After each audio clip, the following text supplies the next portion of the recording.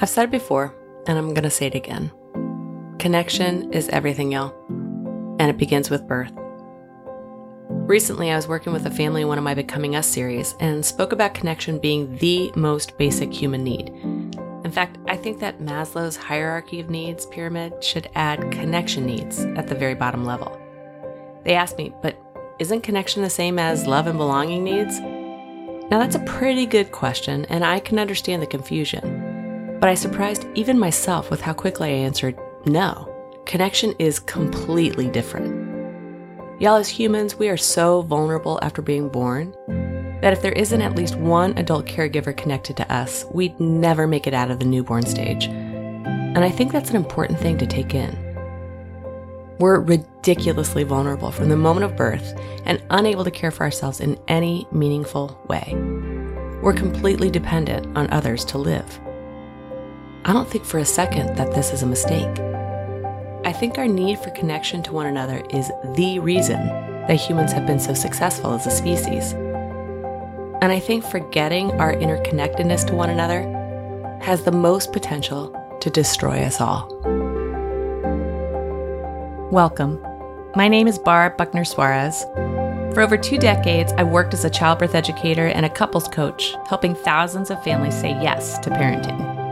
I've got some thoughts about how life changes when we choose to become parents. Those thoughts may be irreverent, funny, or countercultural at times, but I promise you, they will always be real. Whether you're curious about starting a family, in the middle of your 4th pregnancy, or your birthing days are long over, raising the next generation is hard. And all of us could use a little more support. I want this to be a place where you can find that support. Because let's face it, birth happens.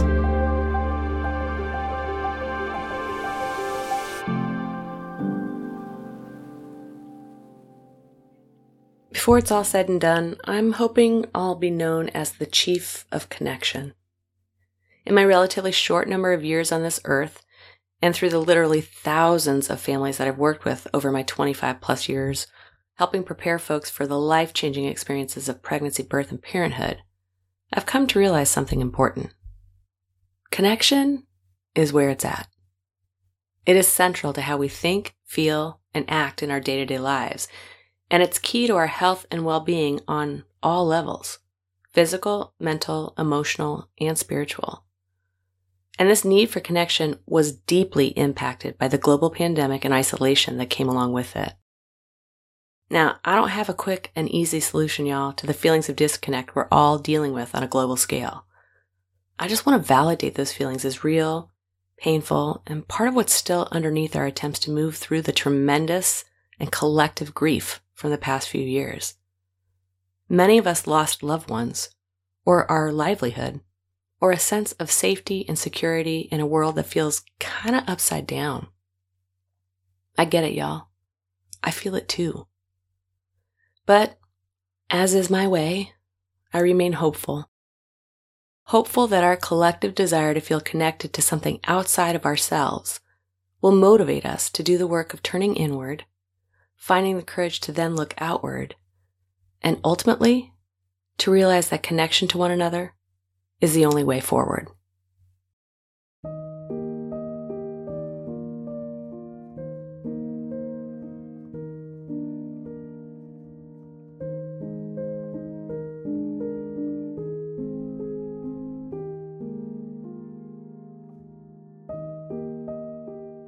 March 15th, 2020, the whole world, for lack of a better way to say it, shut down. I had my own worries, as did every other person around the globe, about how my children, my friends, and my family near and far would be affected by this global event. Our brains are designed to do just that under stress. Act out of concern for those we personally know and love, our immediate circle.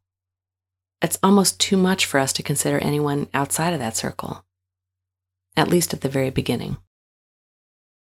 But my very close to second concern was for all the families that I consider to be my heroes, expectant, newly parenting, or with children under the age of 5. What were they going to do? Especially the ones who were bringing their first babies into the world.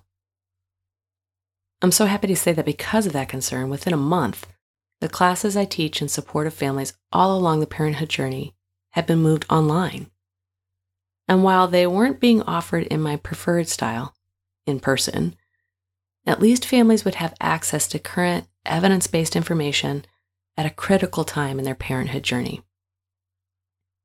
Y'all, my heart was breaking at the thought of pregnant folks having to potentially labor on their own without the support of their partner, a loved one, or a doula by their side. And I literally couldn't imagine what that newly postpartum time was even going to look like when all the usual touch points for connection were taken away. But humans are nothing if not resourceful and adaptable. And these expectant and newly parenting folks somehow made it work. They cobbled it together, potted up with a few close friends or family, and took whatever kind of support they could find in whatever way it was offered. It certainly wasn't the ideal setup for people, those folks who had signed up for what I believe is the most important and hardest work ever. But what about our most basic need for connection during this time of such disconnect? What will the effects of this be as they play out over time? Thankfully, for the babies that were born in the last 2+ years, their connection needs really do center around their parents. So they'll likely fare better than the adults and other caregivers who were parenting during the same time. After all, those little ones were able to have their connection needs met, maybe even more so than if their parents would have had to return to work outside of the home too soon after birth. But what about the parents? I think back to the days when I was new to this whole parenting gig, over 23 years ago, and how important my weekly gathering with 9 other mamas was to my overall health and well-being as a new parent. We were an eclectic group of women from all over the city and from various working situations, part-time, full-time, or full-time at home. And I can't even remember how we all met. But these people became a sort of lifeline for me in those early days, weeks, months, and then eventually years, as we'd gather on Mondays for a few hours at one another's house. These mornings were where we came together to provide each other with support as we figured out who we were now that we'd been irrevocably changed by the experiences of pregnancy, birth, and new motherhood. This is where we celebrated new pregnancy announcements, discussed childhood milestones, and, if I'm being honest, bitched about our partners. It was a haven in the larger world of potential judgment and opinion about all things parenthood. It was where we experienced true connection, feeling seen, heard, and valued in our new roles.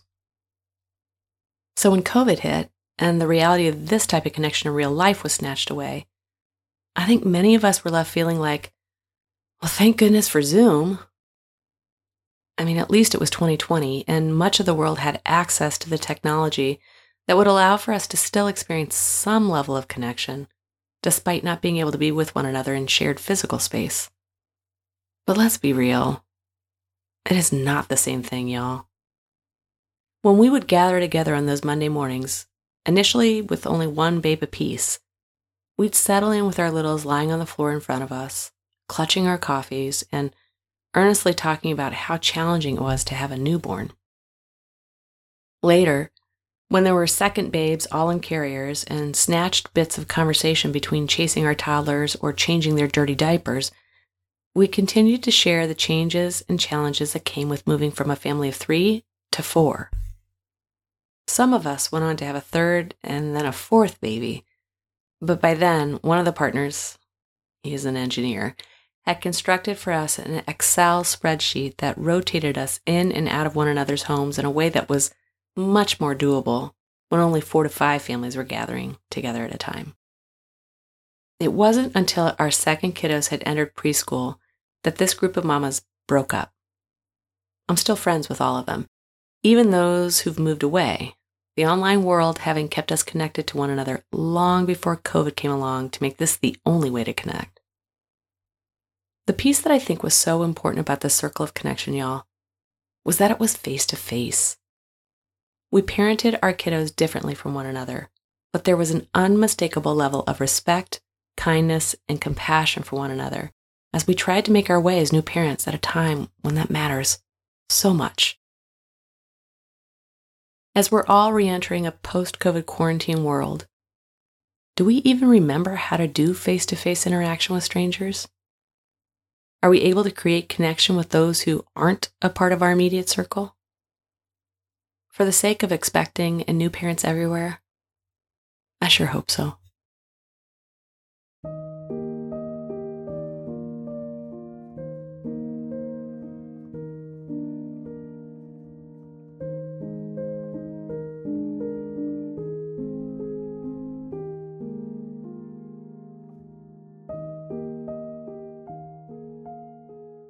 Just when you thought your days of dating were done, you become a parent and it starts all over again. Wait, what? Yeah, I don't think I've ever heard anyone say, I love being part of the dating scene. It's super fun and not at all stressful or a waste of my time. In fact, if I could be a professional dater, that's what I would choose for myself. Have you? So whether you're a single parent kicking ass on your own or partnered and happy as hell that you've got someone to share the workload of parenthood, you might be really surprised to find yourself back in the dating game. Only this time, it's not happening at 1 a.m. in a club downtown, but 1 p.m. in the park down the street. Instead of balancing a red Solo cup in one hand and taking selfies with the other, you're wearing a little baby strap to your chest and sipping on the largest cup of coffee you can consume without disrupting everybody's nap schedule. It happens, y'all. Your life has changed in huge and dramatic ways, and finding people who get it is a priority in terms of your overall adaptation to parenthood. Which is why, despite having friends and family who've had children before you, you still might need to get back out there and find new parent friends who have kiddos around the same age as yours. Why? Because the circumstances that surround your pregnancy, birth, and new parenthood experiences can be a little or a lot different in a relatively short period of time. Take, for example, what it might have looked like to become a parent in the middle of March in 2019 versus the middle of March just a year later. The two experiences, only 12 months apart, could not be more different from one another. Meeting folks who understand the specific challenges that you've faced is incredibly helpful in making deep and lasting connections with them. There's a kind of shorthand that you can speak to one another and feel understood. There's no need to explain how things were different. They get it. They get you. Okay, so maybe you're getting the why it's so important to have new parent friends. The shift in self-identity, the isolation, the need to know and socialize with parents who are going through this huge life transformation around the same time as you. But now you're probably wanting to know the how of it all. COVID and the isolation that was a part of the period of quarantine we've all lived with over the past few years has made re-entry a little bit awkward, even for those of you who are like me, an extremovert. But if you're more of an introvert, then dating to find new parent friends might sound like volunteering for a root canal. Chit-chat at the park or making small talk before or after a music class is torture. But the payoffs of having new parent friends at this time in your life can be so rewarding that I would encourage you to think about it as an integral part to your overall health and well-being. It's as important as taking your vitamins, y'all. Start in your most local geographic area, your neighborhood. Knowing who your neighbors are and looking to them first for connection might seem like a no-brainer, but many of us don't even know the names of our neighbors on either side of our house. If you were to drop a note to the people who live adjacent to you, you might discover that there are potential new parent or even grandparent friends right next door. And if nothing else, you've made an introductory connection so that asking to borrow an onion for the dinner you're preparing doesn't have to feel quite so impossible. Check out any and all new parent groups in your area. Some hospitals or doula collectives offer them as a support to new families. There may be different kinds of groups available, so be choosy and find the one that's right for you and your family. A weekly group that's well facilitated, even if it's still online, y'all, can make all the difference between transitioning in a healthy way to normal challenges and changes that becoming a parent brings, or developing a perinatal mood or anxiety disorder. Now, for sure, you will not instantly connect with all the other parents in this group. But even if you found only one new cool parent to hang out with, it would be worth it. What kid-parent friendly activities are available to you nearby? Does your local library have any book babies or family playtimes available? If your little one's older and you have the cash flow to support it, what music or art classes could you go to for connection with other parents or kiddos around the same age? If the weather allows for it, hang out at the same park consistently and at around the same time to see if there are other new parents doing the same. The familiarity of seeing the same faces over time might provide a little courage for this next step. This one's the clincher and has the most potential to strike fear straight into the hearts of any new parent, but especially the more introverted. Treat every interaction with a potential new parent friend as if it's a first date, and strike up a little bit of conversation. Within minutes, you should be able to gauge whether you'd like to take this to the next level, and then invite this person on a second date. Ask if they'd like to grab a cup of coffee nearby. Keep it easy and simple at first. No need to take it too soon or too fast. Cultivating a new relationship that has the potential to last should take some time and patience. Get to know one another slowly and with intention.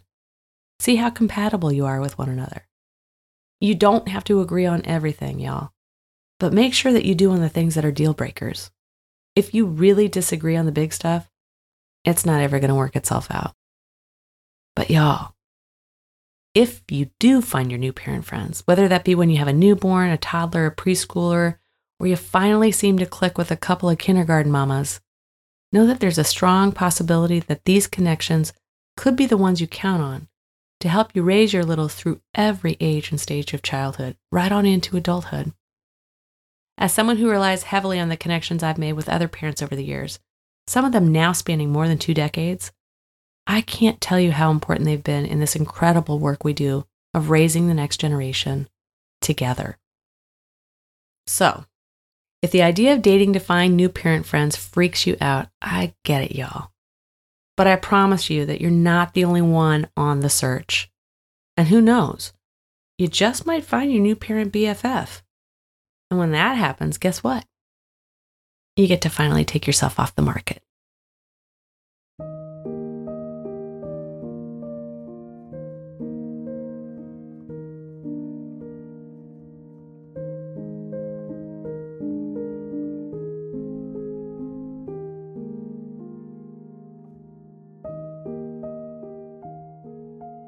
Who would miss you if you were gone? If you didn't show up to work, didn't send out that newsletter, didn't make that sales call, didn't tweet that tweet, who would miss it? How does your answer shape the way you live your life? These were writing prompts I received a few years back from Seth Godin, and they can help us see how important our lives are and how we're all really interconnected. Here are my answers, but I encourage you to answer them for yourself. When I take a step back, I imagine my life, my little ordinary life, like a tiny pebble being tossed into a big, still pond. You can see the ripples reach all the way to the edges if you're willing to sit quietly and long enough to watch the water move and make space for this little pebble to do its thing. The most inner circle, the one that makes the biggest wave, would be my immediate family, my husband and 4 children. If I just stopped showing up for them, stopped doing my work as partner and mother, I know that I would definitely be missed. That's the nice thing about short bouts of illness or absence, y'all. You get to see just how much you're appreciated by those most directly impacted by your presence. The next ripple in the pond would be my family of origin. Now, we don't get to see each other as much as any of us would like, but they are the definition of home to me. A place where I feel completely comfortable and accepted as my most authentic self. I know that I'll miss them all someday. I hate saying this, but I recognize the futility in believing that the people I love most in the world will live forever. Y'all, it makes me want to be a better daughter and sister to them while I still can. I have friends who would miss me, not in the same way my family might, but I'd like to imagine they might have a moment when they would think of me and smile, remembering some small kindness or, more likely, a ridiculous story that I share with them once upon a time.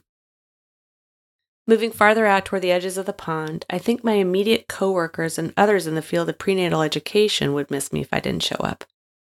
I love working with these incredibly gifted and passionate folks who feel the same way that I do about pregnancy, birth, and parenthood.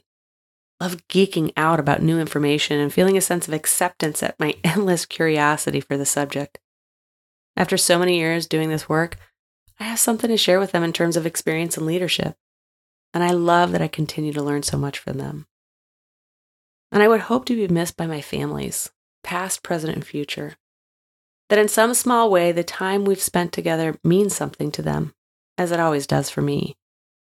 Maybe the words I've written or said aloud have provided comfort. Maybe my families have found a place where they feel safe and understood.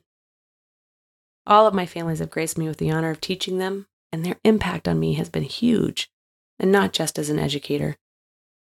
Every interaction I have with a family about to embark on their parenthood journey reminds me of the great vulnerability and connection we all share with one another. It fills me up again and again. I know just how much I would miss them if I lost the opportunity to connect with them about the wonders of pregnancy, birth, and parenthood. On the very far edges of the pond, I'd like to believe that there are still ripples that go beyond what I can sense. Maybe it's the fact that we've got a certain season coming up, but this prompt makes me think of my all-time favorite holiday movie, It's a Wonderful Life. If you've never seen it, please do. It will bring all of this into clear focus. Your life matters much more than you think it does. The world would be less, far less, if you were not in it. Each one of us, a tiny little pebble tossed into the big, still pond of connection, create ripples of impact, circles of influence, and change-making waves if we only sit quietly and long enough to witness the beauty of it all. What about you? If you stopped doing all the work you do in this world that impacts others around you, would you be missed? Sometimes just asking the question makes you realize just how valuable you truly are, how connected we all are. And that's a wonderful thing indeed.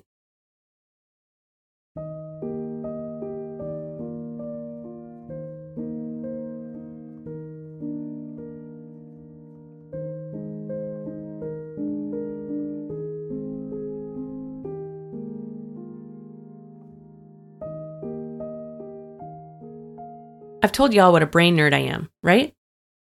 Just before the pandemic happened, I completed my master's level certificate in interpersonal neurobiology, an interdisciplinary field of study that invites all branches of science and other ways of knowing to come together and find the common principles to understanding human experience. It's heavy on the brain-mind relationship triad, and I couldn't love it anymore if I tried. One of my personal heroes, and one of the founders of this field of study, is Dr. Dan Siegel. Dr. Siegel is a clinical professor of psychiatry at the UCLA School of Medicine and the co-founder of the Mindful Awareness Research Center at UCLA. He's dedicated his life to exploring the power of the mind to integrate the brain and promote well-being. You may be asking yourself, what does any of this have to do with connection? And my simple answer would be, we. In case you're having a hard time understanding what I just said, I'm going to break it down for you. We is the concept of recognizing the me, which is also a part of the we, the differentiated self within the web of interconnectedness between all beings. Now, y'all, this might seem a little too esoteric for the average person to understand, but I believe we has the potential to inoculate us from an even greater threat than COVID, an epidemic of loneliness that is hitting the U.S. particularly hard. Loneliness, the subjective feeling of inadequate, meaningful connections with others, is so widespread in this country. Pre-COVID, 61% of Americans over the age of 18 reported feeling lonely.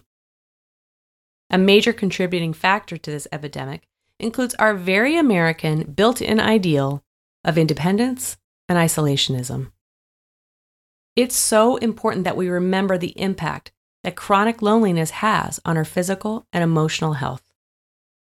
Research shows that chronic loneliness on the cellular level elicits an immune response that promotes inflammation. And if the inflammation response becomes chronic, y'all, it can lead to the onset of a whole host of issues, including cardiovascular disease, cancer, and Alzheimer's, as well as increase the rates of anxiety and depression. Loneliness is the root of so many of our personal and societal problems. When we do not feel like we belong in our families, our schools, our places of worship, where we work, when we don't know who our neighbors are, or can't trust the people elected to office or those meant to keep us safe, when we forget our place in the web of connection at the local, city, state, national, and global levels, we forget an important truth. What affects one of us affects us all. Have you heard of the South African term Ubuntu? It can sometimes be translated as I am because we are. And Bishop Desmond Tutu is a champion of this term as it relates to humanity. He's been quoted as saying, "You can't be human all by yourself." We think of ourselves far too frequently as just individuals, separated from one another. Whereas you are connected, and what you do affects the whole world. Yes, y'all.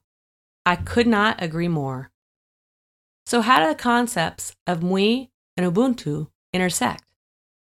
Our experience of relationships and connection with others shape our individual minds and can foster well-being on a global scale. When we're surrounded by relationships, say within our new little family, that are based on warmth and a sense of connection that moves back and forth between us, the result is a brain that's more fully integrated, meaning we're able to access our whole brain. Our right and left hemispheres are balanced, and all the different parts of our brain are able to communicate with one another more effectively. We seem to others, and in fact feel inside of ourselves, more put together. In short, the integrated brain results in increased compassion, kindness, and resilience. And when we have an integrated brain, we're more likely to be in a receptive state. We feel safe, seen, like we belong. Our social engagement system kicks in, and we want to connect with others. And when we're in this receptive state, our mirror neurons come online. And these allow us to immediately and instinctively understand what another person is experiencing. Siegel writes about this phenomenon. Mirror neurons simulate the other within ourselves, creating an interdependent sense of self. It's how we can both be an I and also part of an us. This integration between ourselves and others promotes social intimacy and emotional connection. Y'all, those are the antidotes to loneliness and isolation. We are living in a pivotal time of history as human beings right now. With the divisiveness of our politics and the climate crisis threatening our long-term survival as a species, now is the time to turn toward one another with openness, curiosity, and respect, instead of pushing away from those around us and acting out from a place of fear, scarcity, and judgment. When we embrace the power of we, of our interconnectedness with one another and all other beings, on this little blue marble we're living on in the middle of the impossibly vast universe, we might be able to see how supporting the health and well-being of others through connection can only increase the health and well-being of ourselves. Bringing this back to the immediate, the small, the doable. Y'all, start by embracing the we of you and your baby. This makes the concept more easy to understand when you're able to recognize the literal connection you shared in being one organism for close to a year.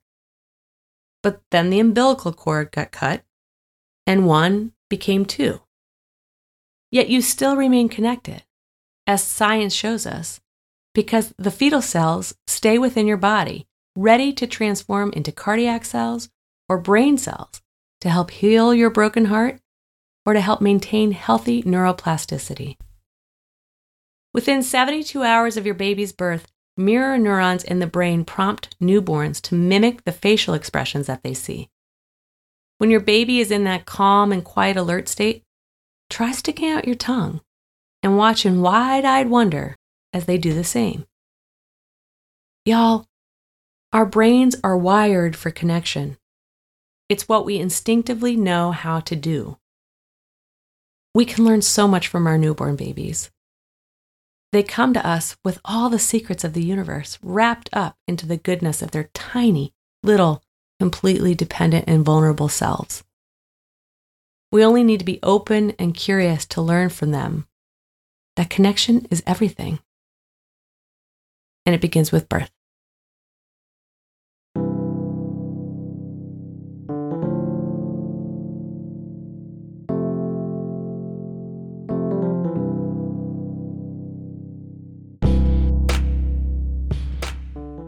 The following is an exercise for increasing connection. It comes from Greater Good in Action, science-based practices for a meaningful life.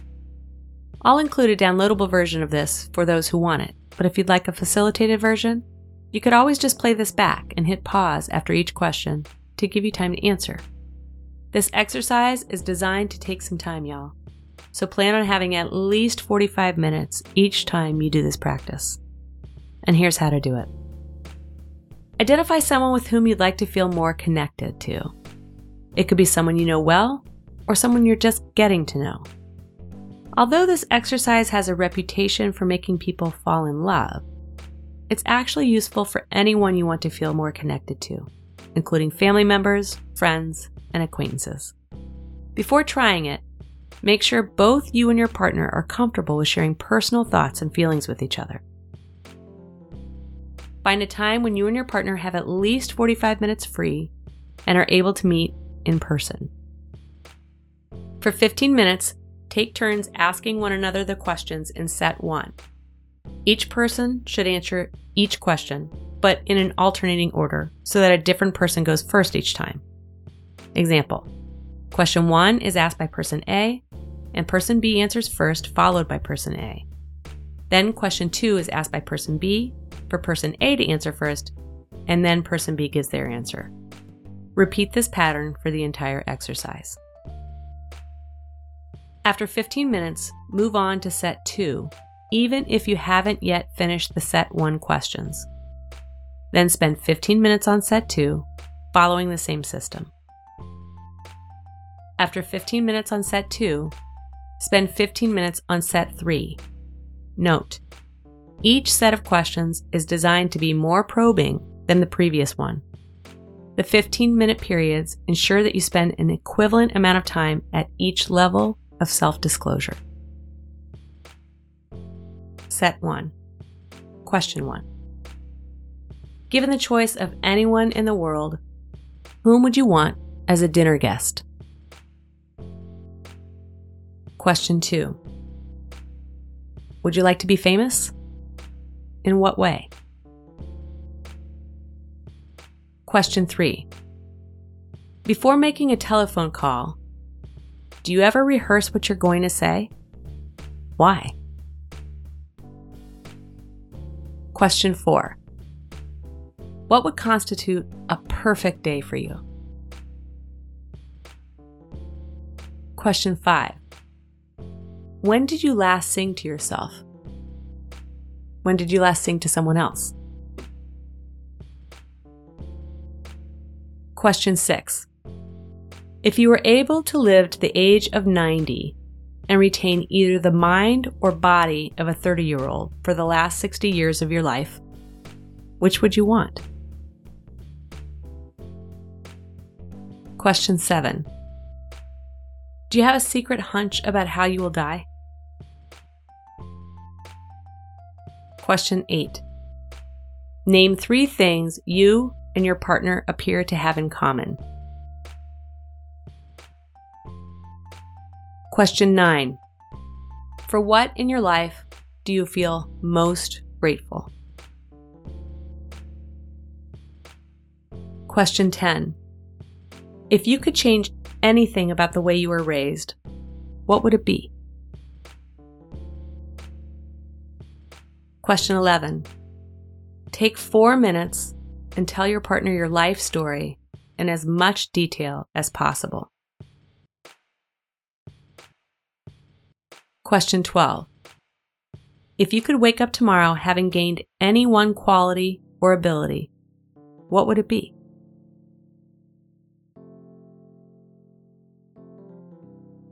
Set 2.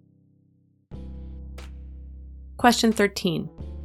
If a crystal ball could tell you the truth about yourself, your life, the future, or anything else, what would you want to know?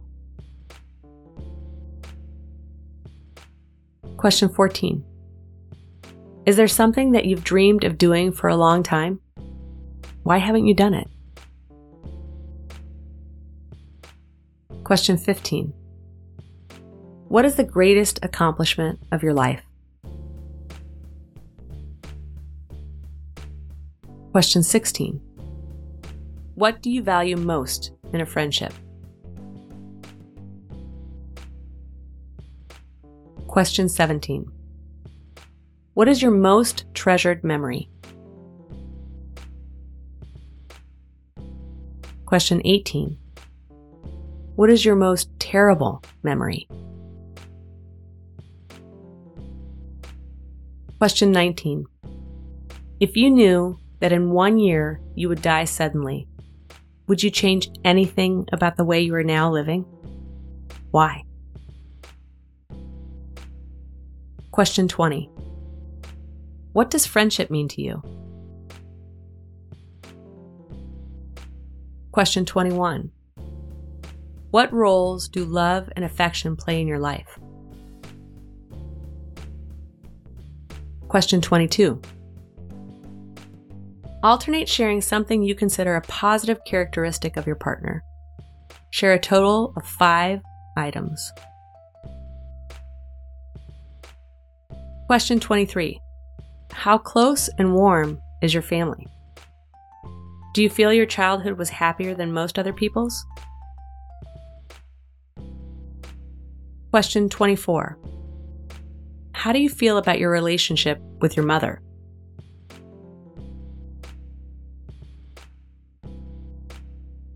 Set 3. Question 25. Make 3 true we statements each. For instance, we are both in this room feeling ... Question 26. Complete the sentence. I wish I had someone with whom I could share ... Question 27. If you're going to become a close friend with your partner, please share what would be important for them to know. Question 28. Tell your partner what you like about them. Be very honest this time, saying things that you might not say to someone you've just met. Question 29. Share with your partner an embarrassing moment in your life. Question 30. When did you last cry in front of another person? When did you last cry by yourself? Question 31. Tell your partner something that you like about them already. Question 32. What, if anything, is too serious to be joked about? Question 33.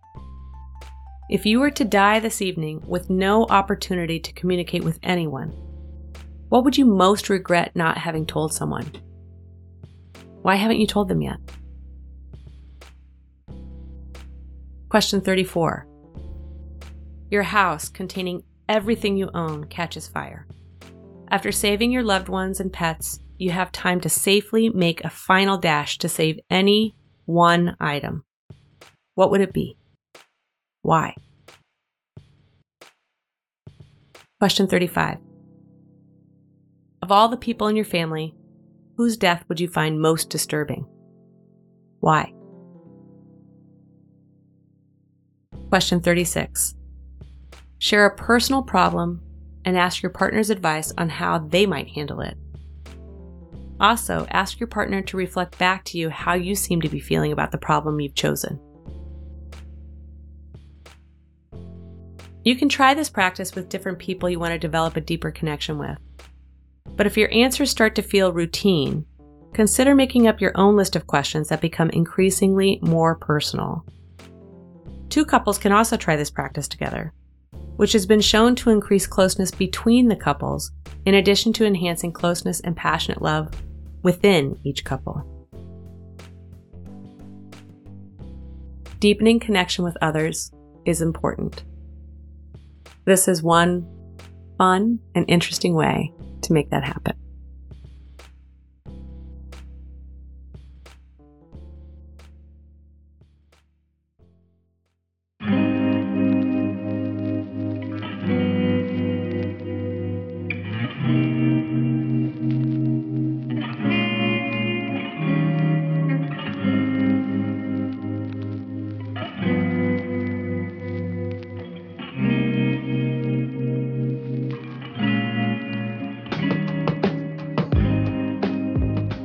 Y'all, this season was about one of my most favorite topics ever: connection.